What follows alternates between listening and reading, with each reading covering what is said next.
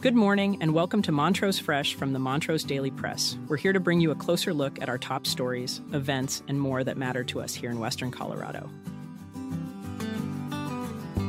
Today, we delve into a complex case in Montrose where a 17-year-old boy is charged with first-degree murder after the fatal shooting of his father, Robert Levi Stace. Before we jump in, a quick message. Today's episode is brought to you by Elevate Internet. Whether it's for your home or your business, they offer the best speeds at the best price. Right now, if you refer a friend, you can get $25 off. Give them a call for more information at 844-386-8744 or visit them at elevateinternet.com to learn more. Now, our feature story. Today, we delve into a complex case in Montrose where a 17-year-old boy is charged with first-degree murder after the fatal shooting of his father, Robert Levi Stace. In a recent court hearing, numerous speakers, including Stace's mother, defended the teenager. They portrayed him as a protective figure, compelled to act against his father, described by witnesses as extremely abusive. This contrasts sharply with the grave accusation he faces. Public defenders Patrick Crane and Virginia Lyon argued against the prosecution's position, criticizing the lack of specific findings to justify the continued detention of the minor. They sought to recontextualize elements used by the prosecution, such as a rap lyric and a photo of the boy with a gun, arguing these were out of context and did not pose a community threat. Despite the defense's arguments, prosecutors have yet to detail their theory of the shooting. They maintain that first-degree murder implies a deliberate act. The community support for the teenager was significant, with many portraying the incident as self-defense. The teen's paternal grandmother and his elder brother's fiancé shared insights into the family dynamics, portraying the suspect as a protective figure. Neighbors and co-workers of the teen's mother corroborated accounts of Stace's abusive behavior. In response, the defense argued the case represented self-defense following years of abuse. Deputy District Attorney Ian Fowler questioned whether the teen could be safely released to his family, highlighting the need for trauma care.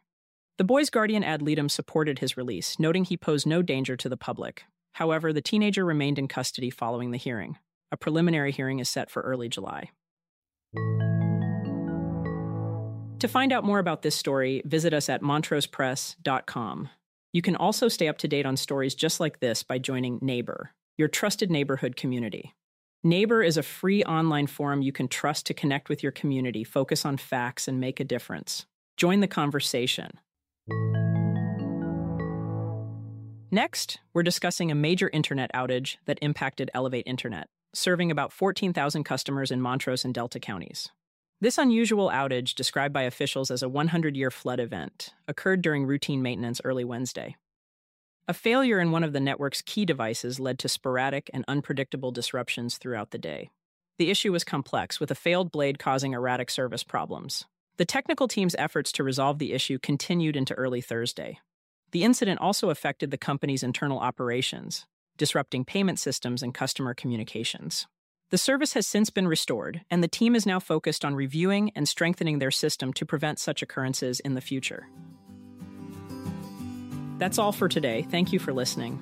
For more information on any of these stories, visit us at montrosepress.com, and don't forget to check out our sponsor, Elevate Internet. Visit them at elevateinternet.com to learn more.